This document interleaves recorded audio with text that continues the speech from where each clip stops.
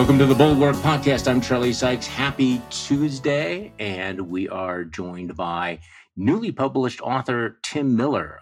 So, Tim, this is one of the first. I'm actually in an earlier time zone than you for the first time. Usually I'm in the Midwest, and you are on the left coast. Today I'm Mountain Time in Aspen, and you are in, where are you? I'm in New York. Bonus Tim Miller Tuesday. I'm going to be the caffeinated one today, Charlie. I'm ready. I've already been on Morning Joe. I've been on New Day. I'm hopping. Okay, so let's just talk about. I mean, there's a lot going on in the world. I want to talk about what Texas Governor Greg Abbott had to say about those migrants who died so tragically. I mean, another sick moment.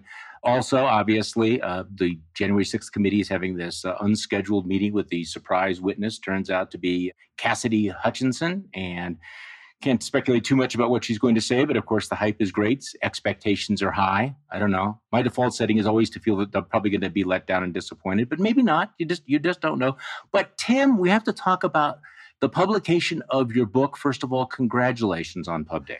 Thanks, Charlie. I, only woke up with night terrors, worried about typos and, everybody hating me and whatnot 3 or 4 times last night. So otherwise, I'm feeling very thrilled. A lot of work went into it. Okay, so one of the things that this has been I would say a chronic, perennial question that we ask on the ball, and people ask okay, at what point do you move on from asking what happened? How did so many people go on? What happened to the Republican Party and everything? Why didn't you guys see it?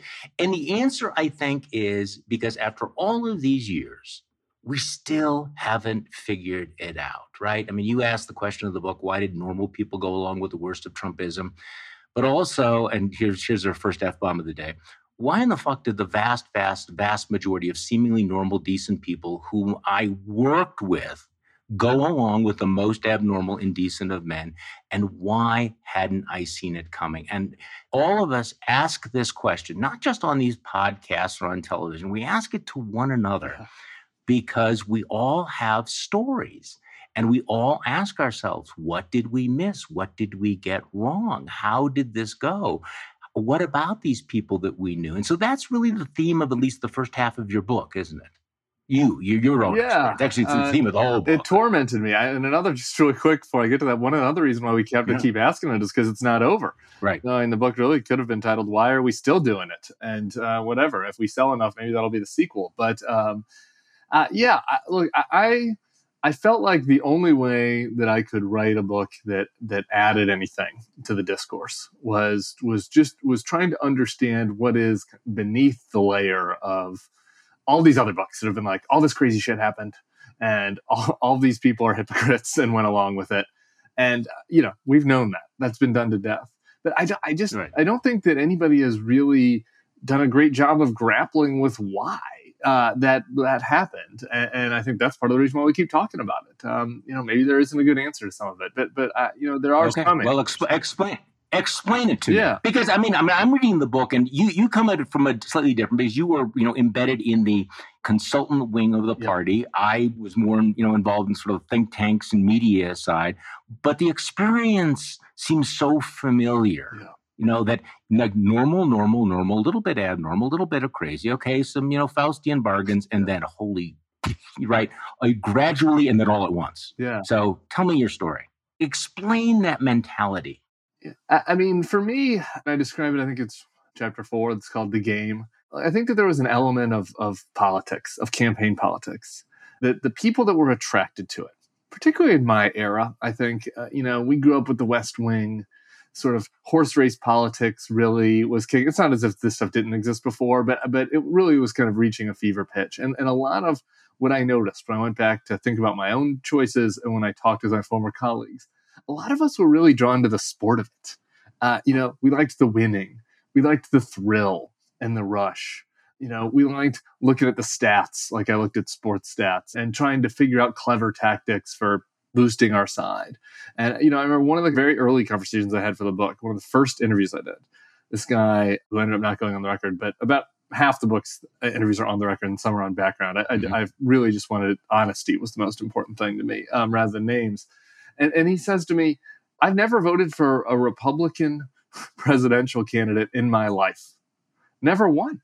This person was Hmm. a high-level operative at the state level and at the federal level for famous politicians that you would have heard of.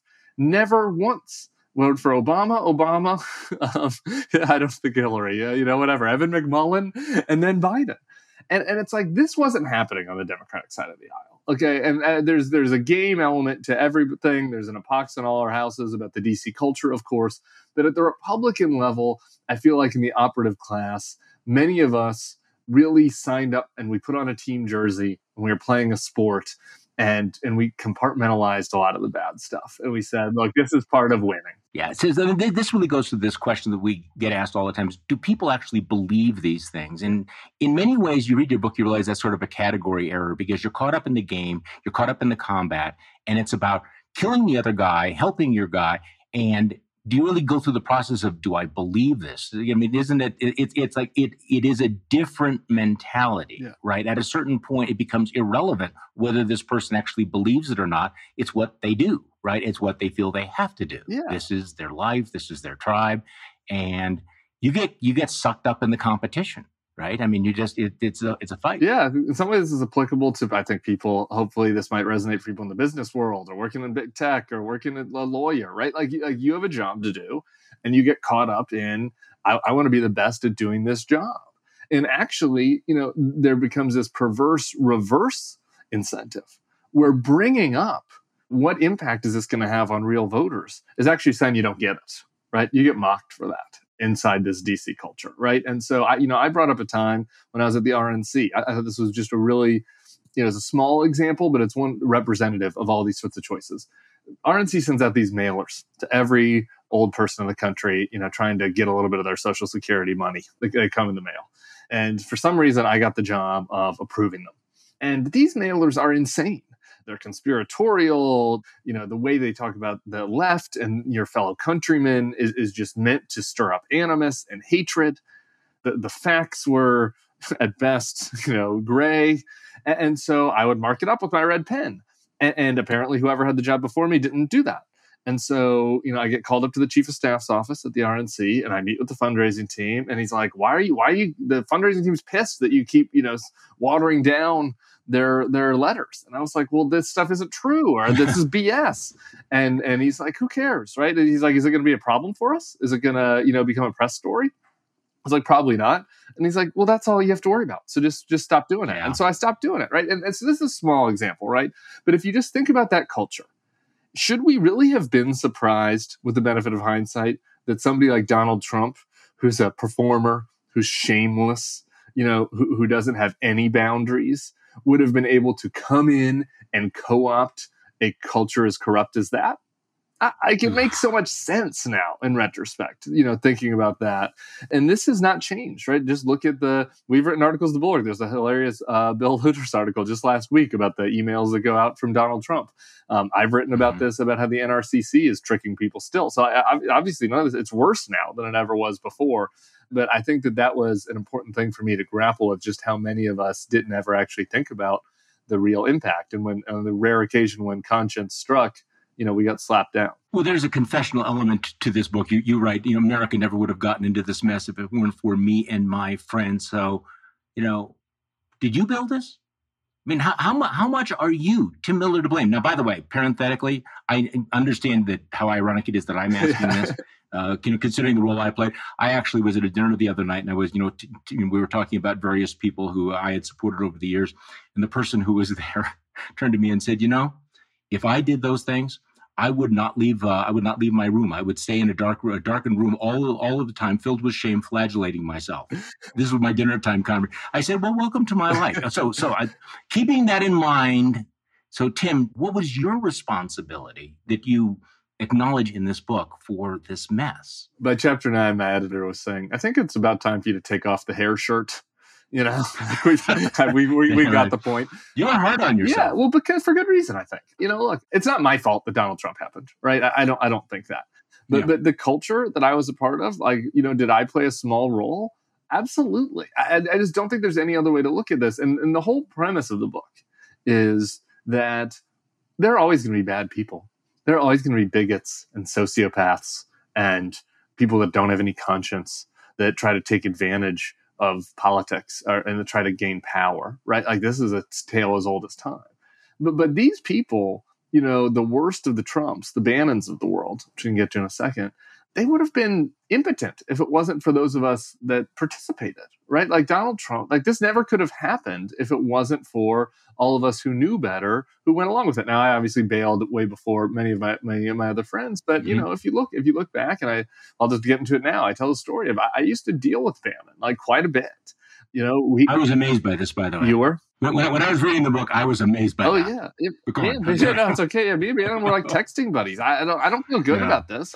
But I thought it was clever, right? Like this was how and this is my mindset, and I think it's important to be fully honest and hard on myself, so I understand their mindset. Which is my mindset was it's my job to win in politics. I'm a PR flag. This guy runs one of the most influential conservative outlets in America. And if he wants to meet with me, and if we have a little rapport, I think I remember Jen Senior, who was on this podcast the other week, said he's charming in person or whatever. That is true.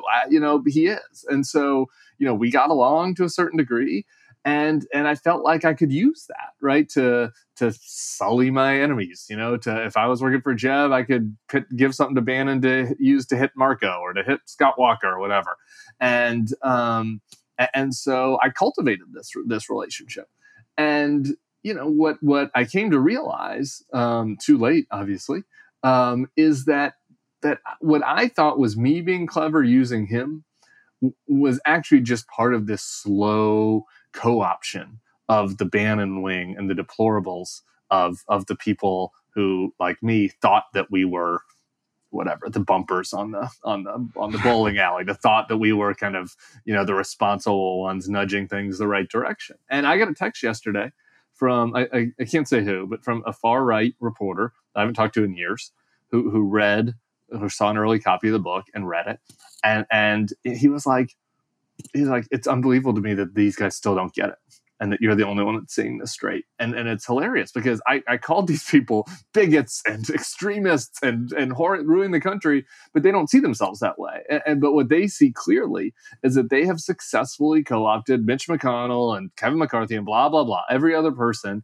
And all those guys think they're in charge, but they're not. The Breitbart readers are in charge. And that is very, and it frankly was pretty clear by Sarah Palin, and this is why I put on the hair shirt. It's pretty clear in 2008, and I think that everybody who went along with it between 2008 and 2015 holds a little bit of responsibility. I'm sure it goes back earlier. If you look at history, I'm sure we could do, whatever, Goldwater, but I'm just looking at my personal experience. I saw this in 2008 with Palin. I did. I was working on it, and I put it in a little box in my head, and that's the extent that I feel responsible. So while we're still on Bannon, you have a very interesting description of Bannon's insight that you focus on the commenters. That I think that a lot of people in the political culture, in the media culture, sort of rolled their eyes, the people who, the comment sections, which would be, the Star Wars bar scene of writing. Bannon had a different insight, and it's really transformed right-wing media and politics. So could you talk about that a little bit? How he turned everything on its head? Yeah. I think there was always this kind of push and pull, right? Where the big conservative media outlets, the wonks, the National Review types, you always want to appeal to your audience to a certain degree. But there was this kind of feeling of, well, we're up here on the pedestal, and we know we're the deep thinkers, and we have these deep policy, views. And so, we'll throw these guys a bone every now and then, but we're going to kind of keep things on the rails and be responsible and, not just give in to whatever crazy conspiracy theory or whatever, is the hot thing at the moment with the deplorables. Bannon said the opposite. Bannon was like, let's read the comments on the Breitbart page and see what our people are mad about. And if they're mad about it, we'll feed it to them and we'll exacerbate their anger, actually. And we will, follow them, down the path. And here's the thing. Here's the scariest part about all this that led to January 6th. Bannon's centering the commenter strategy. He ended up getting outflanked by the Newsmaxes of the world and the OANs, right? Breitbart kind of went along with, to an extent, with all of the Stop the Steal stuff. But even Breitbart found some lines, between November and January. Newsmax didn't. OAN didn't. they all learned from the Bannon model and said, our commenters want to believe that Joe Biden is totally illegitimate and there's nothing there. And so then Bannon, now on his podcast, which goes to Senior, ended up having to try to outflank them, right? Like Bannon ended up, that's how far this has gone, that Bannon ended up getting drug to the conspiratorial side by somebody that used his own insight against him. See, the more I thought about this, the more I think that this is central to understanding what's going on, that the Republican Party has become a cult of personality, but it's not top down, is it? It's bottom up. And the id of the party is, of course, not National Review. It's not even Fox News. The id is out there, in this grassroots, which is constantly being fed, stronger and stronger meth to keep them angry, to keep them, in grievance, right? Yeah. And so this is one of the things that has, metastasized in the Republican Party. And so somebody like a Donald Trump or a Steve Bannon, they are looking at those comment sections to decide, where as leaders they're going to go. Right? I mean, that old cliche, but I'm their leader. I have to follow that crowd. That is the essence of the Republican Party and the right wing right and now. Even Bannon, just quickly, even Bannon had to be humbled by this, right? I mean, even I'm kind of acknowledging there's some level of credit, I guess, that a begrudging, hateful credit, but that they saw this when we did it and were able to take over the party. And obviously Bannon ended up in the White House, and a lot of horrible people got rewarded for their bad decisions. But even at January 6th and the Stop the Steal, if you watch him now, Bannon doesn't believe any of this bullshit about the voting machines and, all the MyPillow stuff. He doesn't believe it. And so he had to be kind of humbled and realized, I think, that there was a moment where he thought, I'm the puppet master, I'm in charge. And it's like, nope, no. His viewers, because it's all the game. Yeah, it's all a game. It's all the game. And okay, so you talk about these other stomach-turning events that led to Trumpism. Rated by this array of actors, and you name names. Yeah. And I want to walk through this. I want to walk through the categories that you describe, which are fascinating, and then the specific figures. The Elise Stefanik's and the Corey Lewandowski's and the Reince Priebus's. So let's talk about some of these categories you have. The LOL nothing matters Republicans who decided that if someone like Trump could win, then everything that everyone does in politics is meaningless. That's really part of the culture too. Yeah. So just to back up, I felt like once I turned from looking back to looking forward, I wanted to kind of give people some guideposts, right? Like in all of my interviews that I did, dozens of interviews with old colleagues, some on record, some on background, like what were the themes that kept coming up? And so, I wanted to create this little field guide. So for people to kind of understand, what are these people telling? What are the stories these people are telling themselves? And this LOL nothing matters is the one that ties most directly back to the game, right? Which is, this is all ridiculous. This is all a fraud. Donald Trump, who's an idiot, got elected president. He didn't even have a real campaign. He won. All we can do now is just throw our hands up and enjoy the game. And I think that this is most aptly described, unfortunately, by this character that is an anonymous Twitter person named Comfortably Smug, who has a podcast now with Mitch McConnell's top advisor, Josh Holmes. Of course, right? This anonymous troll and Mitch McConnell's top advisor have teamed up for a podcast. Moral nihilists. The nihilists find themselves. No. But this guy, Smug, I knew him because he had supported Jeb in the primary. And so, we used to DM on Twitter. And then, me, he was so grossed out by Trump, he sucked it up and said, I'm going to be for Hillary in 2016. And then Donald Trump wins. And he realizes, well, if I'm going to keep this minor internet fame that I've gathered, I guess I'm just going to be a tongue-in-cheek Trumpist. Right. And so and that has worked to his favor. And when you talk to Republican consultants, like the guys who used to have my old job, the spokesperson, at the NRSC or whatever, these guys all follow him and love him because it's created this mental architecture for them where they can justify their own complicity because they all know what's bad. But if they don't think about it as, well, every decision I make is a moral right or wrong, but if they only think about it as this is all a big game, this is all a troll, right. LOL nothing matters, then they don't have to. Then they don't have to actually do any reflection. And this is an endemic attitude. Yeah, no, and shockingly, it's kind of a sophisticated form of rationalization. You don't talk yourself into believing something false. You just convince yourself that, the moral universe is a joke and you're just going to go along. So some of these other categories, the inert team players, people who just can't imagine doing anything other than being a loyal Republican. So you're right. The idea of being anything besides that is inconceivable.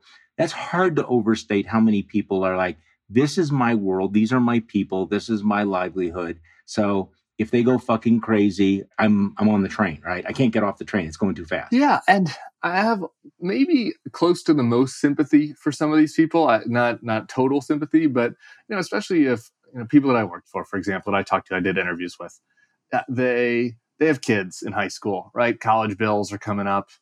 And it's like, well, what am I supposed to do? What am I supposed to do with my life? Like, besides this, I've been a Republican my whole life. All my friends are Republican operatives. I said, I have multiple friends who named their daughter Reagan. They're like, I have elephant tchotchkes in my house. What am I supposed to do? This insight was kind of what underscored the RVAT strategy, was to try to convince people, say, hey, here's someone else like you who has the elephant tchotchkes and who loved Ronald Reagan. And, Right. Can you do a video that tries to bring other people like you to the light? But you get so tied up in your identity, and especially if you're in politics, in the game, it's like, well, Tim, I'd have these drinks with them, and they'd say, well, what am I supposed to do? I'd proceed to be like, well, I don't know. You could go do corporate PR. You could right? I would make a series of suggestions of other things they could do, and you'd hem and haw, and I've got the college coming up, and so for some of them, I think there are real financial considerations, but for others, it's simply inertia. I think that's why inert was that key word. It's like, how do I imagine an identity that's different for myself? It becomes very hard. You get comfortable, and this was, I think, true of even younger people who I had a lot less sympathy for.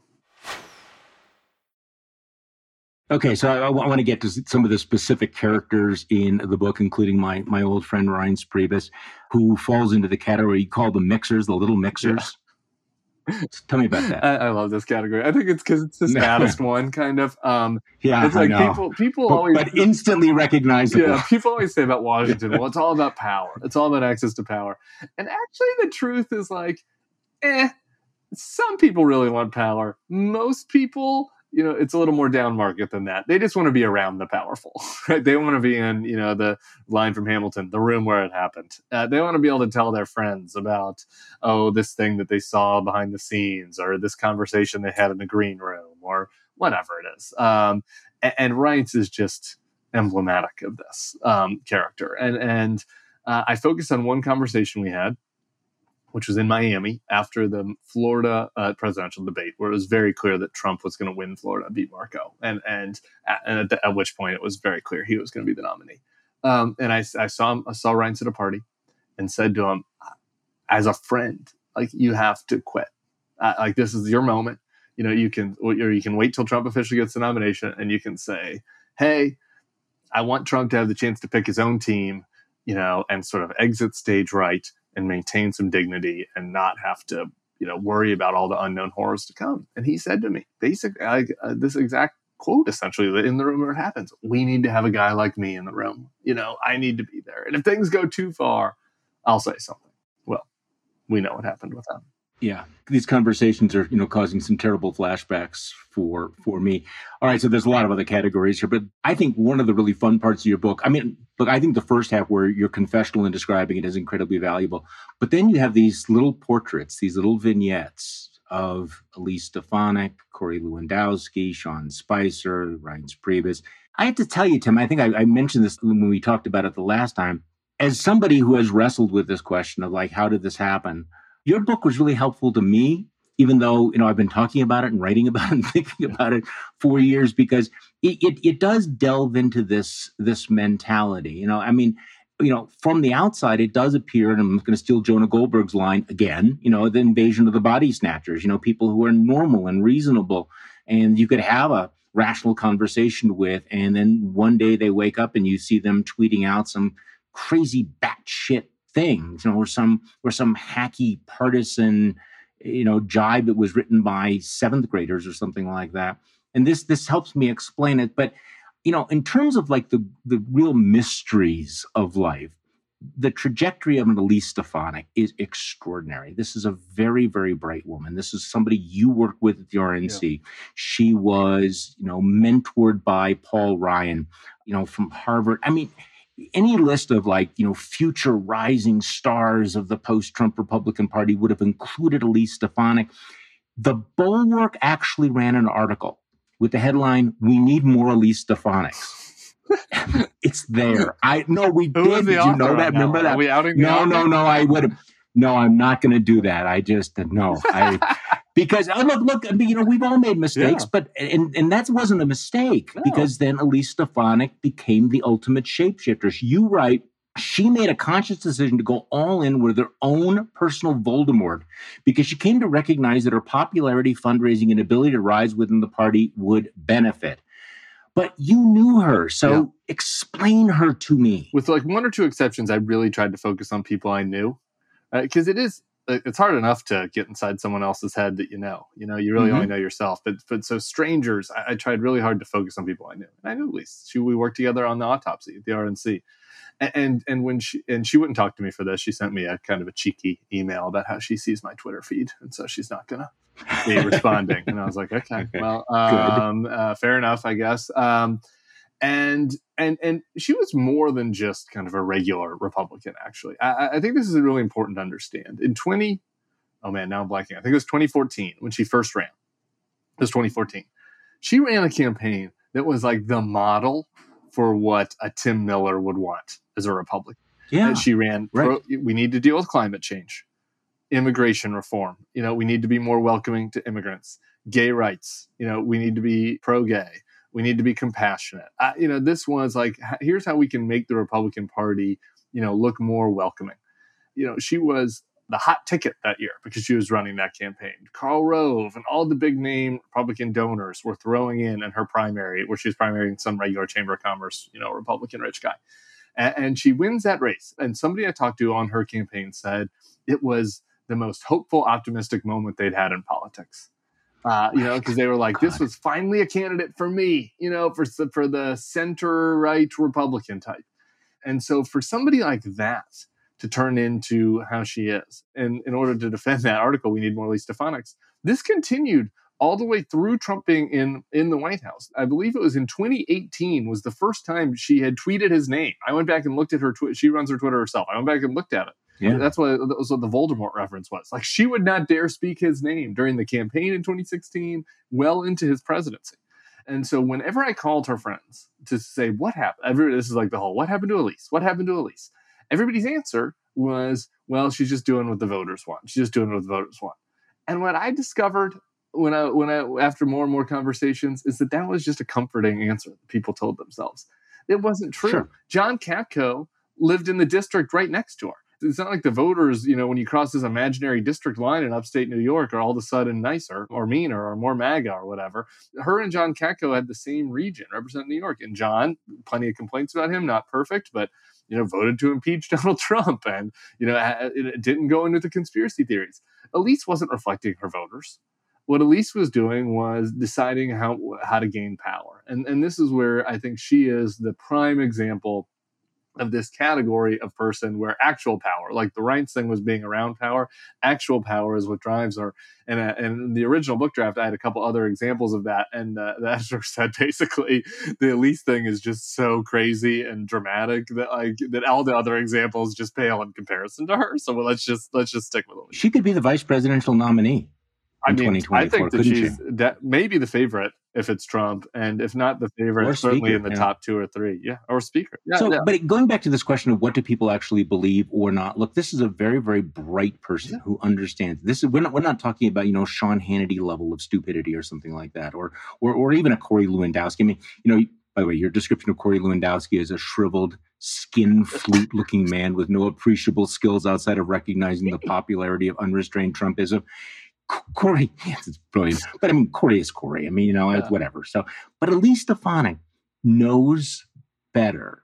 She had a future beyond Congress if she wanted it, right? But she chose this path.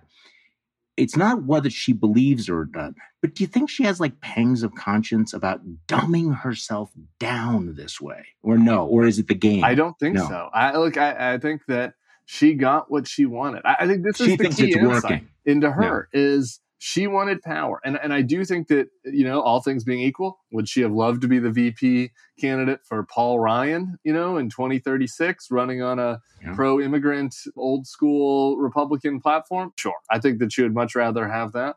But I don't see any evidence that she has doubts or second thoughts or, deep pangs of conscience. I think that she's decided this is what she needs to do to get what she wants. And she has left in the stories I tell of the close friends and people that really worked for her and the way that she's treated them.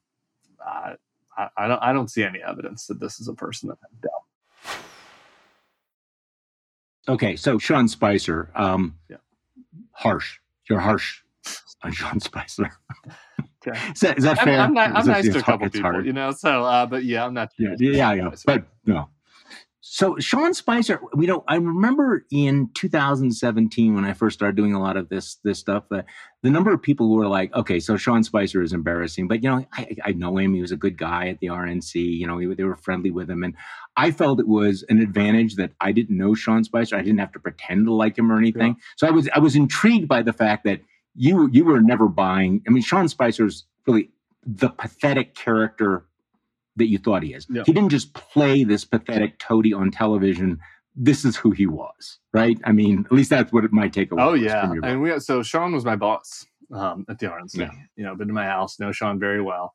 And I am hard on him. He's got great kids and everybody has good quality. This is an important part of this book is that I'm trying to create three-dimensional characters, right? Like where we learn about these people as humans, right? Because it's easy to be like, oh, they're just evil. They're evil, evil, evil.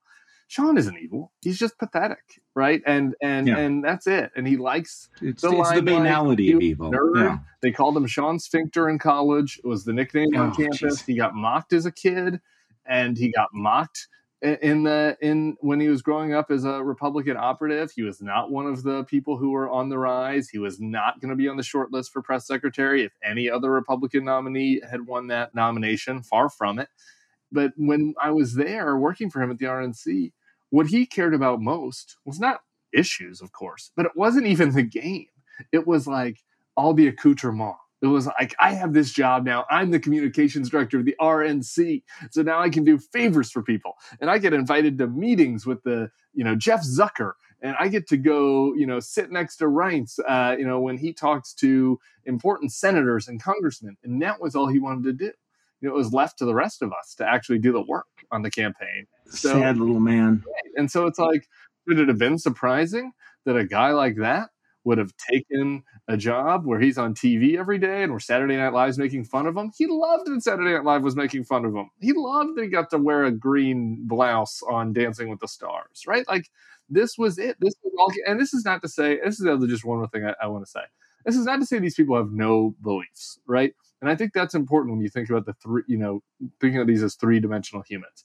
On balance, Sean Spicer is probably whatever, pro-life and thinks government should be smaller, et cetera, et cetera. But it's just that stuff wasn't the main driver, right? Like the main of his career ambition. The main driver was all of the recognition, being able to thumb his nose at the people who'd made fun of him. Okay, so given all of this, though, and let's put this in the context of today, then how do you explain the kinds of people that we saw at the January 6th committee last week? I mean, the vast majority of Trumpists are keeping their heads down. They don't want to, leave the tribe. They don't want to, be out there on the island. But you had the Justice Department officials last week willing to break with Trump. Yep. Cassidy Hutchinson, who is clearly part of this world, not a famous person, somebody who very embedded in Republican politics, works in the White House, and apparently she is going to testify today. So what makes them different? What is the differentiation between those people that you describe in this book and frankly, people like you and others who have said, I'm sorry, I'm out. Just I can't do it. Well, I don't know. What's the difference? What's the gene? Yeah, I don't know Cassidy Hutchinson. I'm very interested to see her testimony today, and I think that regardless of what it is, it's very brave of her on a personal level. I think her personal security is going to be at risk, and obviously, you get it. It's tough just to be the person that steps out of the bubble and says, I don't actually care about this game anymore. And I don't care if I'm going to lose friends over it. That's very hard. And so anyway, I give her a lot of credit. And so I would love to, maybe I can do an afterword about her if she has a very, a very great testimony. It's dangerous to speculate. Yeah, I did interview Alyssa Farah, and I think that there's probably a lot of similarities. And Alyssa, for people who don't know, was a communications. Remind us who she is. Was communications director for Donald Trump. She was Mark Meadows' press secretary. She secretly, she revealed to me, I think for the first time, did not vote for Donald Trump in 2016. She didn't tell anybody about it while she was working for Mark Meadows. She thought he was horrible for all the obvious reasons. Didn't go to the White House, turned down the first request, then gets called by Pence, starts to slowly justify it. She starts to rationalize it. She's like, they need people like me. If it's not going to be me in there, it's going to be somebody dumb like Kaylee, or it's going to be some racist or whatever, right? And so you start to justify it. Not wrong, right? And then you get promoted, and then you get promoted again. And then all of a sudden, Mark Meadows, her old boss, gets the chief of staff job and is calling her and saying, Alyssa, I need you at the White House. I need you at the White House. We need somebody competent here. And well, I don't want to give away the whole story, but she, decides to do it. It was a close call. Gets in there, is Donald Trump's communications director. I find this, again, I do not agree with any of these justifications, but I'm just trying to get people to understand her mindset. She's like, all of the reasons why you justify it get reinforced every day. She's like, this is insane. It's madness in here. It's chaos. I'm the only one, she's like, I saved Stars and Stripes because I told Trump to tweet it, right? All these little things happen. And so, then you get to after the election, and essentially what happens during the Stop the Steal is this story that she had told herself, which is, I'm needed here to try to nudge things the right direction. And, it's really probably good for me, right? Like there's also a careerist element to it. That story wasn't operative anymore. She was like, I'm not making any difference. This is madness, that is happening. And she started thinking about a different story in her head, which is, I'm about to get married. I'm going to have kids. What are they going to think about me? That desire, to be seen as a person who does the right thing ended up overwhelming all the other rationalizations that had got her there. But you're also kind of tough. I am tough on her, yeah. But I think that is what's happening with Cassidy, and so again, a lot of this was obvious. I think that of course, we can wrap everybody's knuckles and say you should have known this in 2015, Alyssa, or you should have known this in 2008, Tim, and that's true, like no doubt, true. But I guess what I'm trying to get at is how do we nudge these other people along? I think Alyssa's story is the closest to an answer. Well, see, I read your book, which I, of course, adds to my cynicism about some of this. Course. Some of these people broke with Trump after they realized there was no future, or at least they thought there was no future. So, for example, I admire the DOJ officials. Please don't misunderstand me here, but as a couple of them made the point, if they got fired, basically it meant moving up their retirement by 17 days. I mean, their bags were packed; they were ready to leave. I wonder how many of these characters would react if they had another 4 years, if they knew that they had, that there was a different career path. Because I'm thinking about who will populate the Trump 2.0 White House. Where will he draw people? I mean, every once in a while I have this moment of irrational exuberance. I think, well, no decent person would want to work in the second Trump administration. But as you point out, Washington is filled with people who will make accommodations, right? If they think there's, I'm just going to throw myself on the mercy of the court on this one. Hopefully, if you've already listened to 41 minutes of this podcast, you're buying the book already, or you've already decided one or the other. Because Nicole asked me this question yesterday on TV, and I was like, the Rusty Bowers question. There isn't an answer to this. I mean, I don't have one. Hopefully someone else does. But the reality, here's the truth, which is not a glimmer of hope. It's just reality. Anyone who still sees themselves as wanting to have their career or their reputation tied to getting affirmed by the voters or the viewers, in the case of media people, they're not going to act any different next time. And that's the insight from the book, and that I don't offer a hope on that front, because the reason that Alyssa got out and the other characters who did get out, they all were able to kind of, for various different reasons, able to say to themselves, I actually don't need these fucking people anymore. I don't need this game anymore. And, I think that's true of Jeff Flake. And, we could go on and on. And so as long as these guys feel like they need the voters because it's bottom up, circling back to the beginning of our conversation, they're going to keep using all these same damn rationalizations that I laid out in this book. And I just think that's the sad answer to that question. So I'm not going to get to everything I want to get to, but people ought to go out and read the book. And we talked about how you were hard on yourself, and this morning you've already done some cable shows where you explained on CNN, I'm gay, I'm married, I work for people who are against gay marriage. How did I justify that? And you go into this, and this is part of this game, this bifurcation of your mind. And, I would strongly urge people to watch that and to read that. Okay, we have like 30 seconds left. I just have to mention, so we had this terrible tragedy down in San Antonio with migrants who died in a tractor trailer. And the first reaction of the governor of Texas, Greg Abbott, was to say, this was Biden's fault. You tweeted about that this morning. Yeah, it's sick. And I'm glad we have to mention it. 50 people, and this is just a human tragedy. Human beings. It boggles the mind thinking about them dying inside the back of the truck. And so firstly, on just the factual side of it, it's just like, it doesn't even make sense. It's newspeak. It's like Greg Abbott tweeting like Biden's open borders policy led to this. It's like, well, actually, if we had an open borders policy, people wouldn't be jammed in the back of a truck, So like, obviously we don't have an open borders policy. That doesn't even make sense. But two, just that is the reaction. This does tie to this theme of the book. It's like, do you think Greg Abbott even thinks for a minute, like, what is a way that I can work with the federal government to come up with a humane solution that meets border security and the need for security for my communities with dealing with the asylees and people who want to come and live the American dream? No, they don't even think about it anymore. They're not even trying to come up with a solution. And this is the thing that is so damn frustrating when I look back at all this stuff with the book, which is like, the whole point of being in government is public service, is getting solutions, is trying to make the lives of the people that put you there a little bit better. And that has been just completely removed from the I'm to the right. I'm talking about the right. There's has been completely removed from the conversation. Like, most of these guys, there are a few exceptions, but the vast majority of these politicians and their staff aren't even thinking about that anymore. When a tragedy happens, the first thing that comes to their head is, how can I make the other side look bad with this? Right.